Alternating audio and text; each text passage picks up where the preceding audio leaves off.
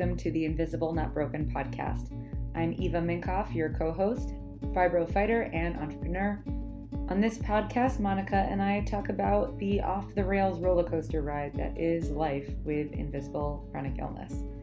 Sometimes it's just Monica and myself, sometimes we have a special guest, but we always have a grand old time. If you enjoy our conversations on the podcast, please feel free to jump into the conversation with us on Facebook. Our group is facebook.com/group/invisiblenotbroken. Now let's dive into the episode. In today's roundtable discussion, Monica and I chat with Jessie Ace, a fellow podcaster, MS warrior, advocate, and multi-passionate entrepreneur.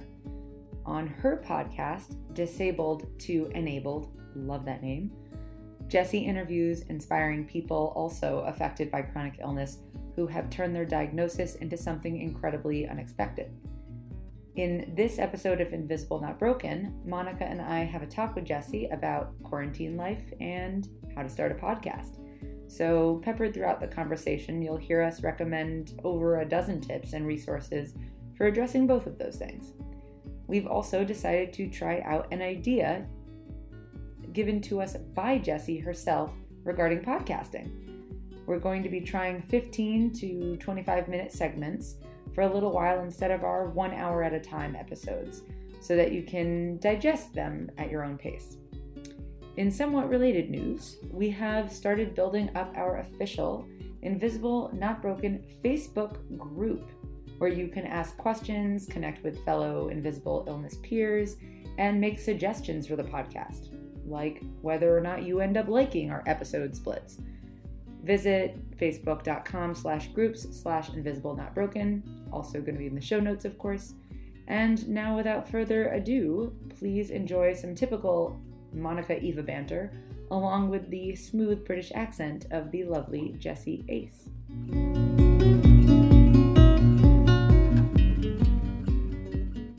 Jessie, you run a podcast as well. I'm so glad you reached out to us. Oh, it's exciting. Thanks so much for this. So I run the Disabled to Enabled podcast. And what do you, I'm so sorry. I was trying to get your podcast, but you're mostly on Podbean. Is that right? And Yeah, I didn't have it downloaded. So tell us a little bit about your podcast. Jessie? Oh, you froze, Jessie. All right. So Eva, we were discussing, while Jessie's, while we're dealing with all the technology of Zoom, Jessie has MS, and we were just kind of talking about trying to get our prescriptions and the fun and joy of getting prescriptions right now with COVID. In the UK, I assume it's also quite a hassle. Seriously, I was so shocked because I know she's, she was just telling me she's in the middle of National Forest, which I'm dying of jealousy right now. Yeah, she has left. She'll hopefully come back. We'll have some fun stitching that one together. Yay, Zoom, poor Zoom, which is now the necessity of all of us now. But are you having fun getting your prescriptions? I somehow got them without a hitch. I'm truly surprised by that, especially because in the midst of all of this, I switched providers. How'd that go? Oh my God, you brave woman. I got a good one, that's how. See, look at this. This is what I'm dealing with right now. Kitty. She's got a zoo there, I swear. But a great zoo of only the best animals, the cutest animals. Did you just go Trump on my animals? You went Trump on my animals. I did. The greatest, the best. The greatest. I have the best. They're huge. With the fluffiest butts. And oh my God, no more news for you before we record. Oh God. Oh, that is not okay. Did you hear her just go Trump on my chickens? We're not the biggest fans. Oh no, we are so please everyone listening, forgive us. We did not vote for him, and 3 million more people did not vote for him. We do not endorse the orange monster.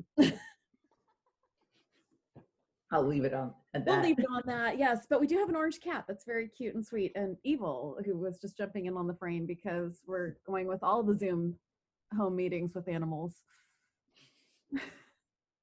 That's so cute. I love that. So you were starting to tell us about your podcast. Yes, before I got rudely interrupted by Zoom, who is I think struggling under the weight of the world right now. Oh my God, who knew that there were going to be essential services? Do you know, it's really funny because my husband's dad messaged us yesterday and was like, how do I set up a Zoom? Is it a Zoom link? What do I do with this? And I want to talk to my friend. And I was like, what? I don't know how to use technology. This is weird. Have you found that?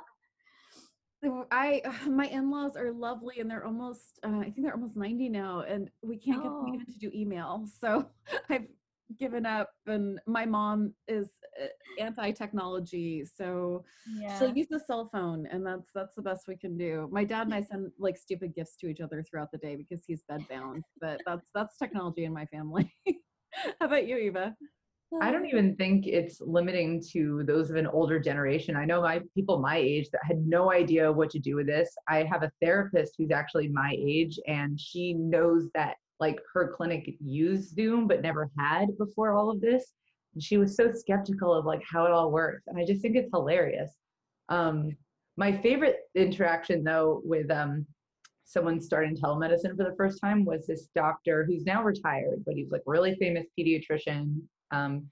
And he knew that I was involved in telemedicine companies. And so he said, help me set up a telemedicine practice. I said, sure. Can we meet sometime this week? And we established that the easiest time for us to meet would be over video chat. He couldn't figure out how to make Zoom work just so we could meet to talk about telemedicine. Oh no, this is hard. I was like, maybe this isn't the best for you now. I mean, I'm curious about HIPAA violations with all of this. Like Zoom and certainly was not secure. Skype certainly is not as secure as they like us to all think. I'm really curious how this HIPAA violation is working with all the telemedicine. They're kind of just waiving it right now. I mean, the United States decided to waive most of our civil liberties for right now, so I don't see why HIPAA is any different. Like, what about in the UK? How prevalent is telemedicine, or is it just like us and all of a sudden it's really big? Yeah, all of a sudden it's almost like it's kind of just come overnight, and it's like, yeah, sure, we can do that. What? I'm sorry. Like, why have I been traveling for like an hour and a half, driving to a hospital, suffering from severe fatigue? Like, why have we not done this before? But I do think it's one of the positive things that's going to come out of this is the whole just a more accessible approach to life, I think. And I think there's going to be so many more opportunities that come up for people who, can't travel or can't get out to a physical job and things like that. So yeah. It's going to be the silver lining, one of the few silver linings of this whole situation. I mean, telemedicine is going to take off at some point. We all knew it was, but I was always wondering, what was it going to be that pushed it out the gate? Well, I got my answer. You did. Pandemic. That was not on my 2020 apocalypse bingo card. It should have been, but it wasn't. No, it wasn't. You fought for this for a long time, Eva, was the idea of accessibility to specialists that a lot of people won't have accessibility to. Like there's definitely countries where you would not find someone who's an expert in Ehlers-Danlos or someone who's an expert in a certain sort of rehabilitation. Yeah, it's and now that's the one other thing I hate saying anything positive about the pandemic, but I'm sure you know what I mean. Like the good thing that's coming from this isn't just telemedicine, but telemedicine for chronic care. Because even though telemedicine was starting to expand, it was still really limited to acute care or urgent care, and not people who needed ongoing relationships with their practitioners and specialists, like a rheumatologist or a gastroenterologist or what have you. And now they have been forced to provide telemedicine. So my husband's a gastroenterologist. He's literally in the other room right now, in quote unquote clinic, treating patients. And he's never done this before. And yesterday was his first day doing specifically that with new patients. And he was all worried. And he was like, what am I going to do? And I said, you'll figure it out, and everyone is. Yeah. And look, in gastroenterology and all the specialties, really, there are times where in-person is absolutely necessary, but so little of it is necessary in person. And I really hope that this teaches our healthcare systems around the world that we don't need to do things in person all the time. especially if it costs us more money and pain. Mm-hmm. Totally. Yeah, and schools too. I mean, especially schools, like there's so many disabled people can't go to colleges or to even high school or middle school or grade school because the classroom just is not accessible. It would be amazing if this doesn't just all get gaslit and decided that this never really happened and we just go back to, you know, the status quo normal of healthy people are the norm. Yeah. I hope it's not. I mean, I hope this has really given kind of people who are, you know, able and healthy, like the wake up call to actually, you know, people live like this all the time. Mm-hmm. You know, 'cause I don't think they appreciated that. And when you tell someone, you know, if it's a family or friend or someone, and you say to them, you know, oh, I'm having to isolate because, you know, I'm really sick right now or whatever, then the response is normally like, oh, you're lucky you get to stay at home. But I think they're kind of like, oh, this isn't a good thing, you know? Maybe this ends that whole like lucky you get to stay at home all the time answer that we all get. Yeah, I think we literally all have that one at some point or another. So speaking of staying at home, we all run podcasts. I did not get to introduce your podcast, so I will let you do that now. Yeah, so I run the Disabled to Enabled podcast, and we basically, I've made it my mission to fill the internet with positivity after my own diagnosis, which was pretty awful, really negative, where my doctor literally told me to go and Google what MS was so that I could find out for it for myself. Yeah, that's the face I pulled as well, Monica, definitely. And so obviously I found every negative story under the sun, and I was like, right, okay. It was about 4 years later, and I was like, right, we need to change this. We need to fill it with positivity. So I find people who have chronic conditions or have been in an accident or maybe so their life has dramatically changed in some way. And we highlight the positive stuff that they've done since that. So maybe they've ran a marathon, maybe they've started a business to help other people, or maybe they've started a blog, or that, you know, they're just, I don't know, sharing their story in some way, or climbed Kilimanjaro. Like the things that people have done have been extraordinary. And I just think it's so empowering to hear those kind of stories, to kind of let people know that this diagnosis isn't the end, you know. And I thought it was right at the beginning of my story. I thought that was the end, and I thought that was, you know, the career that I'd planned for the last 4 years at university was just completely null and void or overnight, because everything just changed so suddenly for me. So What I was wanted the to career that you were going to do? What were you studying? So I was studying design crafts at university, which was basically like glass blowing and metalwork and ceramics, so very kind of hands-on. And I'd set up a business as an illustrator in my second year because I wanted a job to go into afterwards. And I was like, right, this isn't guaranteed, so I'm going to make my own. I'm going to make my own job, and then it'll be fine. And because I had severe anxiety back then, and I just drove myself nuts because I was like, I'm going to leave and I'm not going to get a job, and I'm going to, oh, this is really awful. So yeah, so I spent the last year of university trying to do this full-time course and run a business at the same time, which was ridiculous, and I shouldn't have done it. Got right to the end, and I had like a contract for a children's book ready to go for when I left, and I had like a contract with an agent that was ready to go. All I needed to do was finish uni. And then on the last day of university, I woke up with my left side not working at all. And I was like, oh my gosh. Like, I was 22 at the time, so I thought I was invincible, obviously. Turns out not. And so I had to just completely reevaluate my whole life right there and then. It's weird. Your last day of uni? The very last day. Wow. Typically, I know. So I was tripping over my foot all day. I couldn't use my left hand or anything, like holding things just was not happening. And my husband, this is a really funny story actually, my husband, to cheer me up, made me my favourite meal, which was spaghetti bolognese. Okay, I love spaghetti bolognese, and he made this favourite meal as a treat. And I was sat there and I was like, this is great, but I can't actually twirl the spaghetti because I can't feel my hands. So I was like just trying to like, he had to cut it up for me. It was a new interesting experience. Let's just say that. So, you know, I agree so like distinctly on that, because I think we have like way too much in common with having to abandon careers. I think all of us have a lot in common with having to abandon careers and plans because of health, but yours came on so suddenly.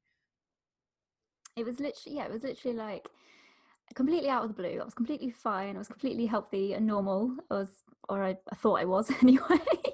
And then all of a sudden, it's like I woke up on this last day, and it was all just completely upside down. It was crazy. And I'm stubborn. I'm a stubborn person, so I waited 7 days before I went to the doctor to sort it out, because I was like, oh, it'll be a trapped nerve or something. Actually, real quick, just to educate those of us in the United States who are still on the fence of the idea that if you have socialized medicine, you will never see a doctor. How long did it take you to get an appointment? With my GP? Yeah. I can't actually remember, to be honest. I think it was actually months. Like there's this myth that if we go socialized medicine, that if you have an emergency, you won't be able to see a doctor for like 3 or 4 months. Oh, I think I managed to get in. I think it was about 3 or 4 days that it took to actually get this appointment, if I remember.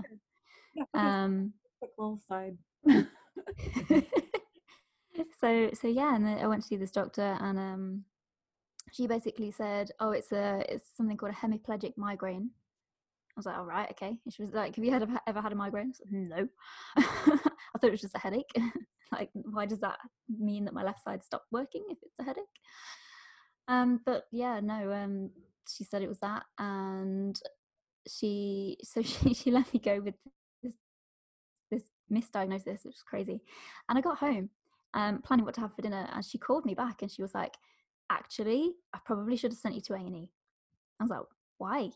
She was like, because I've just been speaking to my colleague, and she thought that actually you could have had a stroke, so yeah, you should really go and sort that out. So I'm gonna write you a letter, leave it in reception, and you can come pick it up and then go take it to A&E.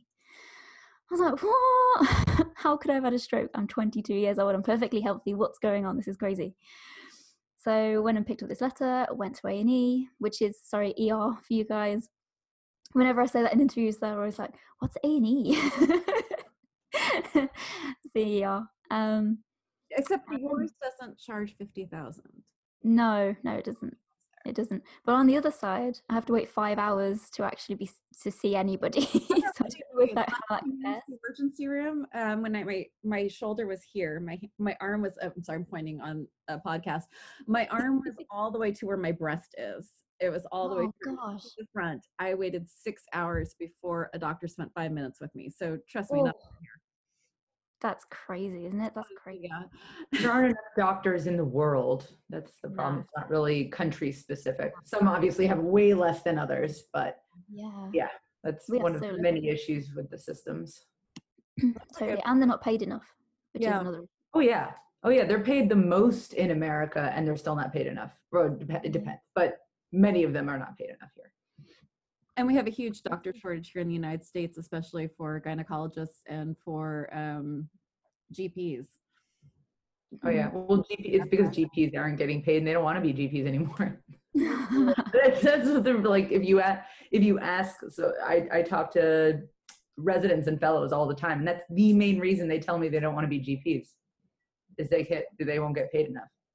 Yeah, well, they have to do so much, don't they, for what they do. So.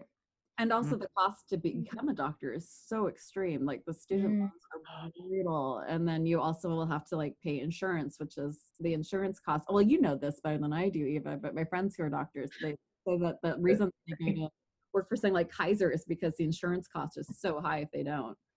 Yeah, I tend to forget. I force myself to forget that I think we have about $300,000 in debt. Yeah. Yeah, I think at least. And I think it gets worse every year that he doesn't make a real salary.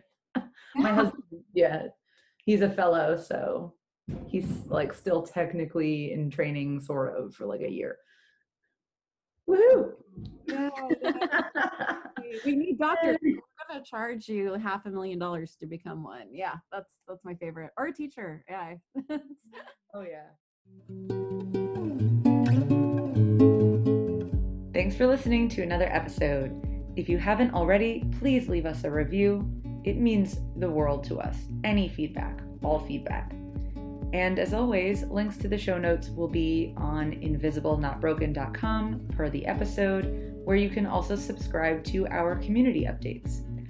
If you love listening to our show, and we hope that you do, please show us some love in return by becoming a patron for the cost of 1 coffee a month.